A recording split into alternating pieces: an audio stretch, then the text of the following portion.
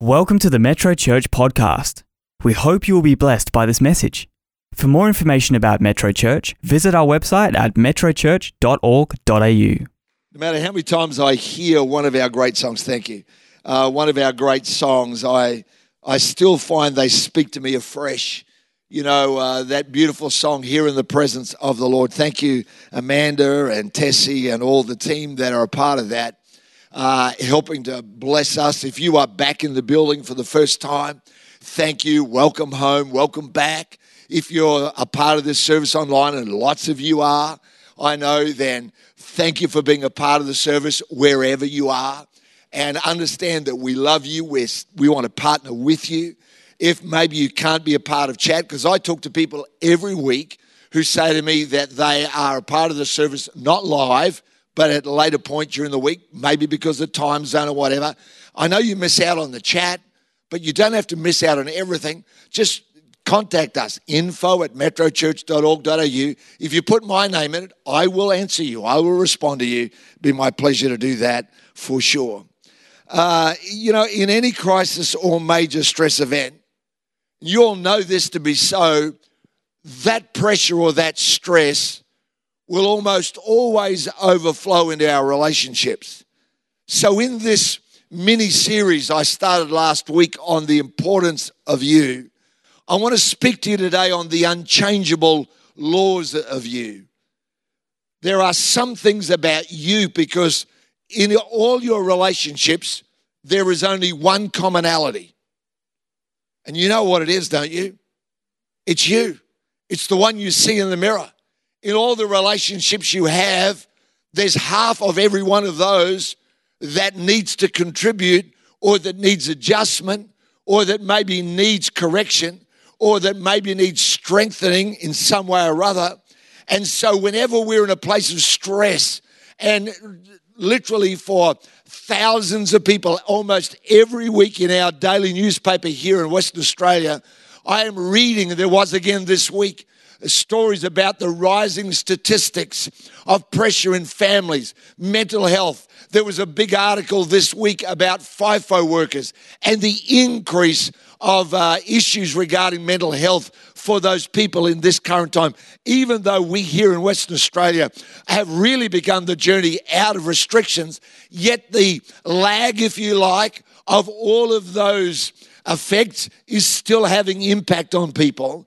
And so again, as I always do, I want to help you. I love the fact that the Bible is full of truth for your everyday life.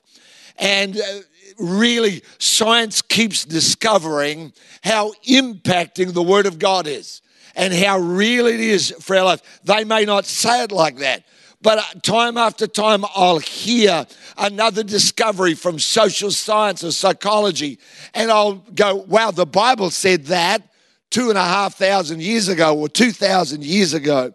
And so in this series on the importance of you, I want to speak to you about the unchangeable laws of you. There are laws about you that will operate and work no matter who you are or where you are. Just like the law of gravity doesn't ask your IQ or your financial status. It doesn't ask whether you're male or female. It doesn't ask where in the world you live. The law of gravity just operates in all of those places. And these unchangeable laws of you, well, they also operate regardless of where you are. So I want to jump right into these with you. And you might want to jot them down or at least make a mental note. I'm going to go back and I'm going to be a part of that service again and just let that speak to you. And for those of you I know in other parts of the world, my friends Signor and Signora Carace in Catania in Sicily. I'm not sure whether you have to get an interpreter for this or whether can you slow me down? I get a lot of people say, you speak too fast, and I apologize, but I've got a lot to say, and I am living life in a hurry. So hang in there with me, go back, thank God for YouTube. You can watch it again, be a part of it again. Here we go. Law number one is this one, an easy one to start with. It's the law of investment. Back on June the 21st, in our PM service, we heard from one of Australia's leading finance brokers, our very own Peter Gomm, speaking about financial literacy. I saw him here today serving as a host. Matter of fact, when I drove up, Peter and some of the other team were out sweeping the footpath. That's the sidewalk for those of you in North America. Sweeping that, making sure that everything about coming to our building was going to be beautiful for those of you that were coming here. But anyway, June 21, in the evening, Peter spoke on financial literacy, and I interviewed him about that. And I remember part of that was about this thing called compound interest. And if you go back and hear it again, you'll recognize that one of the things Peter was emphasizing was how long it takes for investments to grow. He actually quoted figures, and the figure at the beginning and the figure at the end was so remarkably different that I remember saying, can you say them again? Because it sounds ridiculous. But an investment, by the very definition of it, is not a momentary or an instant thing, but it takes time for investments to come, to take place. You may meet somebody, you may even marry somebody, but it takes time for those things to come to pass.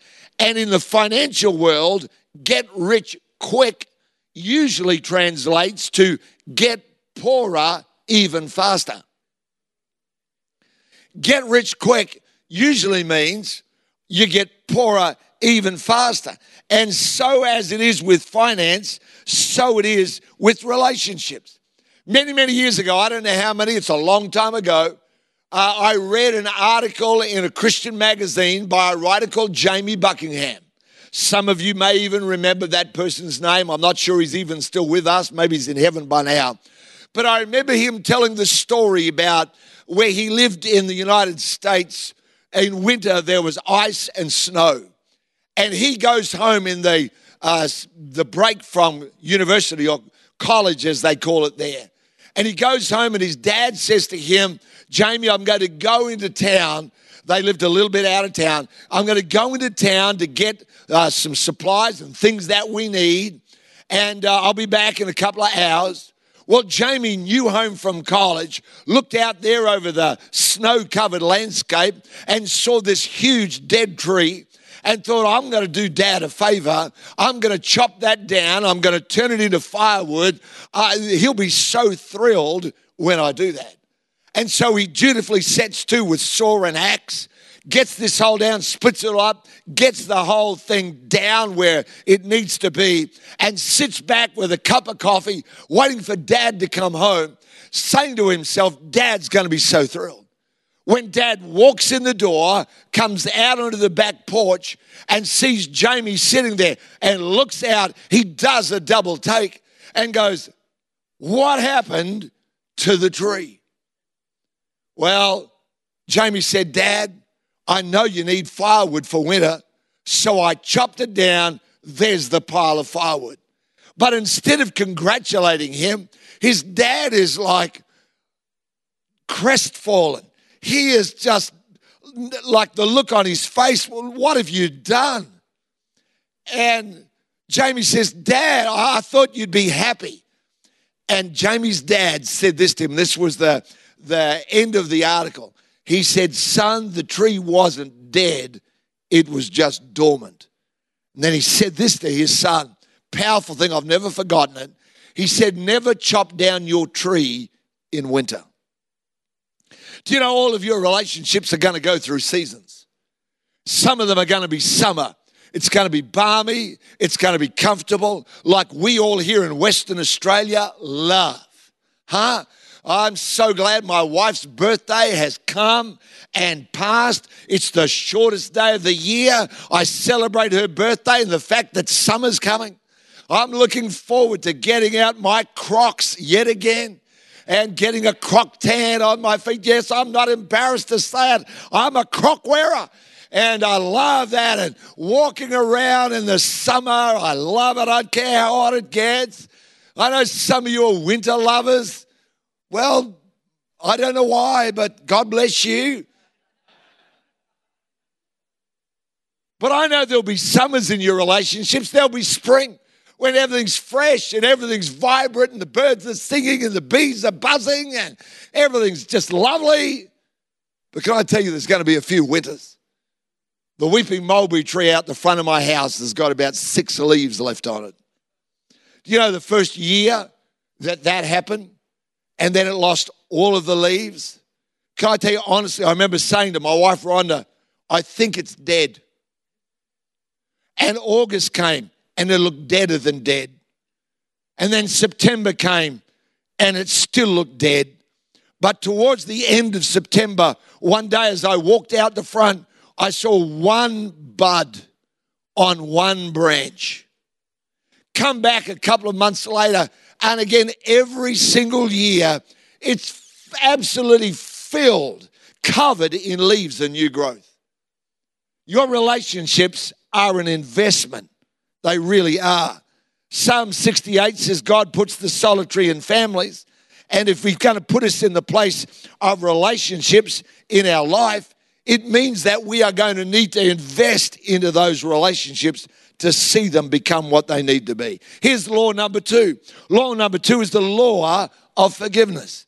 In Matthew 18, verse 23 through to verse 35, and I'm not going to read all those verses to you, just a couple. But in this passage, Jesus teaches to his disciples and all of us a law, and he tells it by giving us a parable, an earthly story with a heavenly meaning. He tells the story of 2 servants, one who owes a massive debt and is forgiven by the person he owes it to.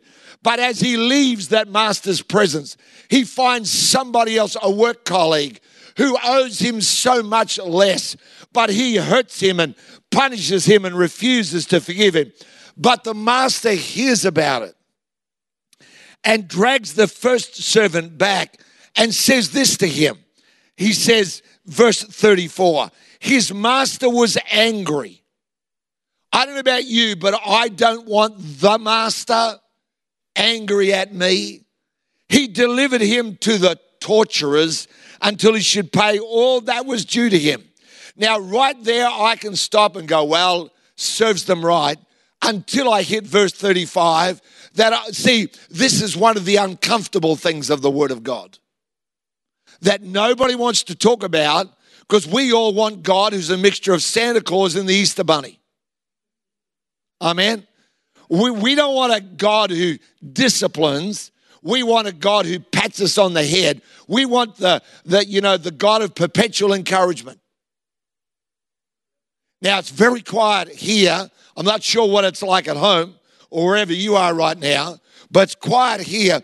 And I'm not saying that God's not a God of encouragement. He absolutely is. However, he says, so my heavenly Father also will do to you. And I go, but I'm your kid. You can't do that. Hello. He goes, no. Jesus said, my heavenly Father will do that to each of you if you don't from your heart forgive your brother their trespasses or their sins. I don't know about you, but that's a bit of a wake-up call, isn't it? For every single one of us. The law of unforgiveness, as Jesus teaches it, goes like this. If I retain or if I choose to hold a hurt against someone, it actually repositions me out of the space of God's grace and puts me into the space of pain and hurt. There's only 5 laws I'm giving you this morning. I've got a few more, but I'm going to just give you 5. But I was thinking on the way here this morning that if we would live by just these 5, we could eliminate 85% of all the counseling that ever needs to get done. The law of investment is the law of seasons. The law of forgiveness says, this unchangeable law says I have to choose to forgive. Again, hear it. Jesus calls forgiveness a choice, not a feeling. You can still feel anger. You can still feel hurt. But I make a choice that I'm going to release somebody. I'm going to let that thing go. I make a choice. I come before God and say, this is what I would do. Come before God and say, Lord, you know how unjustly and unfairly they treated me. You know how bad this is. But Lord, before you, I choose to forgive them. I'm going to bless them. You said to bless them that despitefully use you. Lord, I bless them. Would you bless them, Lord? Amen. You don't want the pain of a broken relationship. I've met so many people that leave the relationship and drag the pain for the rest of their life. The law of forgiveness. Here's law number 3. It's the law of +1. I'm going to read to you an amazing verse. It really is astounding if you just read it. Ecclesiastes chapter 4 and verse 9 says this. Watch it. It's up on the screen for you. 2 are better than 1. But hold a second. You don't know how good I am. Oh, that's true for them. You ever met someone who really is an egomaniac? Have you ever met someone they live their life like someone sitting in a car at nighttime and turning the interior light on? Go try it tonight. Because as you look around the car, the only thing you'll see is you. You ever met people like that? They live their life. Me, me, me. If you tell a story, they got to beat it. Call that a story. The fish I caught, fishermen are good for this.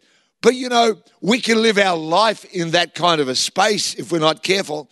But Ecclesiastes 4 verse 9 doesn't say 2 are better than 1 if one of you is an idiot.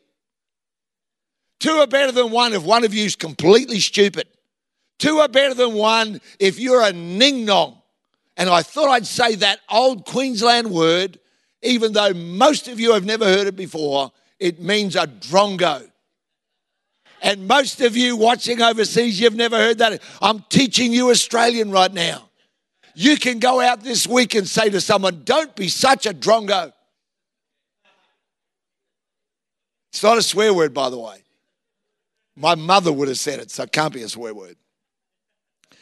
2 are better than 1, no matter how good or gifted. You are always better with others. I referenced that verse before, Psalm 68:6. God puts the solitary in families. Why? Because one of you is not enough for anything great. God's not about punishing you. He's about lifting you, but he's never going to lift you on your own. God is always, I thank God we've been celebrating this morning. All the team, can you imagine the very first Sunday this church started, I was the worship leader. I've found a new way of living. I've found a new life divine. Oh, I have the... Now, I can mostly sing in tune, but no one's turning up to hear that. Seriously. My wife, Rhonda, I say she played the piano. She always, whenever I tell someone that story, she says I played with the piano. 2 are always better than 1. Thank God for all the people. This church is not about stars. It's about everybody bringing what they have and making a phenomenal difference. Regardless of what your life is like out there, you may be the top of the tree somewhere or other in other parts of your world, but come and be a part of the family. Come and bring whatever gifts and talents you've got and say, I'm going to bring them to serve. My question for you today is, do you have ones in your life? Here's law number 4 is the law of risk. Every relationship in your life not only involves risk, it requires risk. I'll say that again. Every relationship in your life, your relationship with God, your relationship with a spouse if you have one or a close friend, every relationship in your world not only involves risk, it requires it. There's no intimacy without the possibility of rejection. There's no love without the possibility of being hurt. We all know this to be so because the people that hurt us the most are not the anonymous ones out there in interweb land. They're the ones that are closest to us. They've got the greatest capacity to hurt. Why doesn't God make people good? Why doesn't God make people obedient? Why doesn't God make people wise? Why doesn't he even just plain make them nice? Why doesn't God, I've been asked that question by people, why doesn't God just fix it? And I say, well, because God loves us, and love that has no opportunity to disobey makes obedience meaningless. If I don't have the right and the opportunity to push away from what you want and do what I want, well, then my obedience would not mean anything. Remember this, always in your relationships, love doesn't respond, it initiates. That's so important.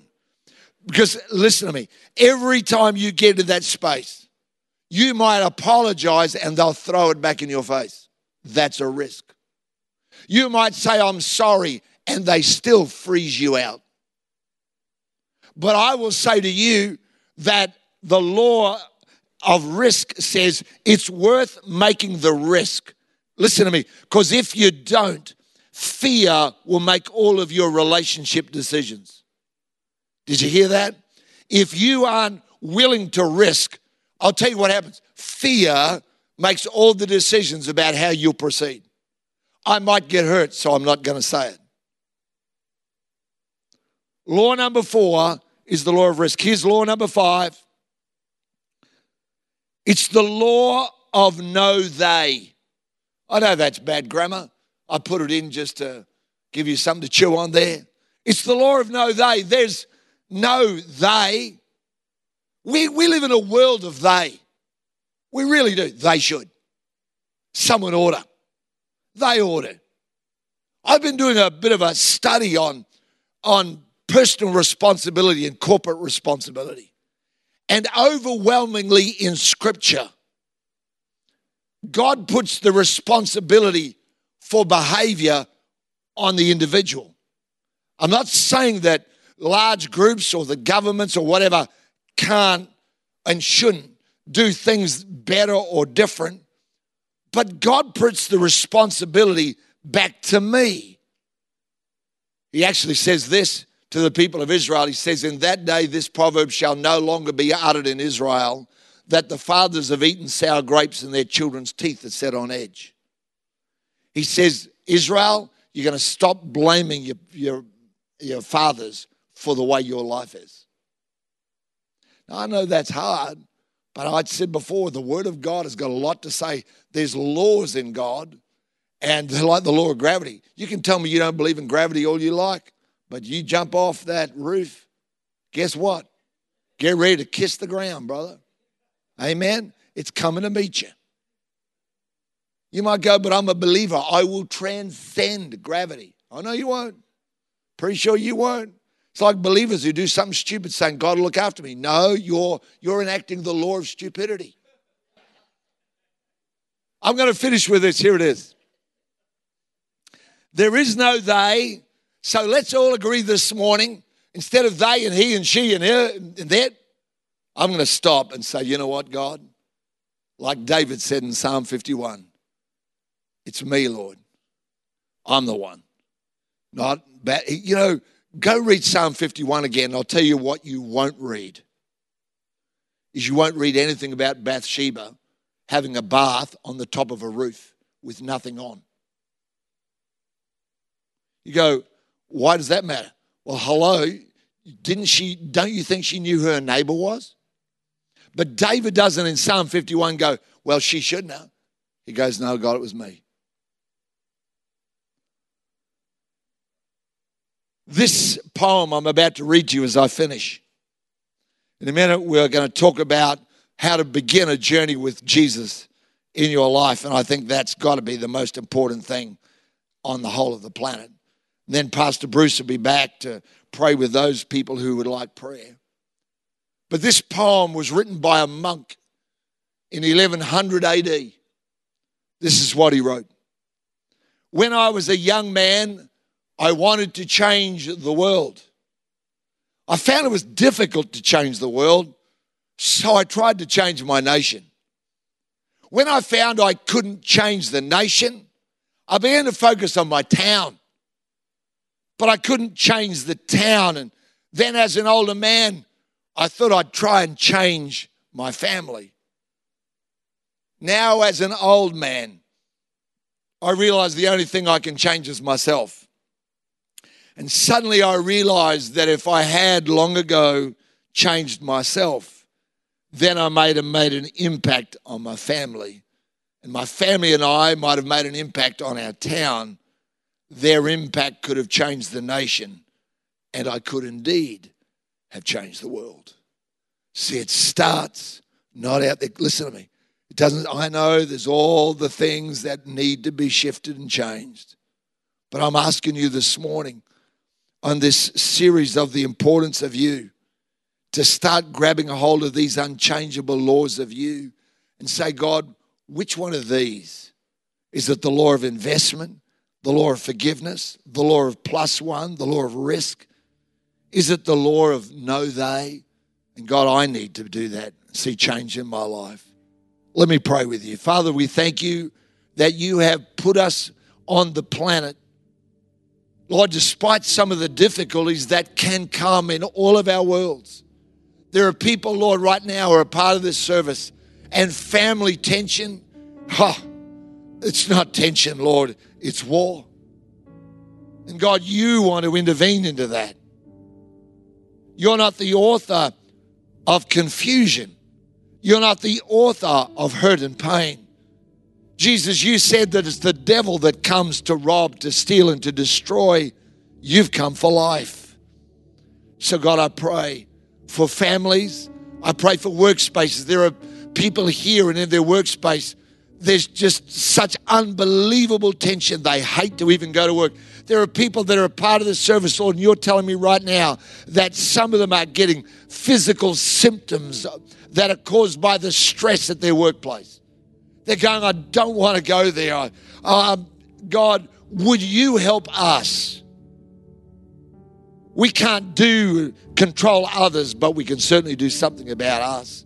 So we bring us before you and ask for your help in Jesus' name.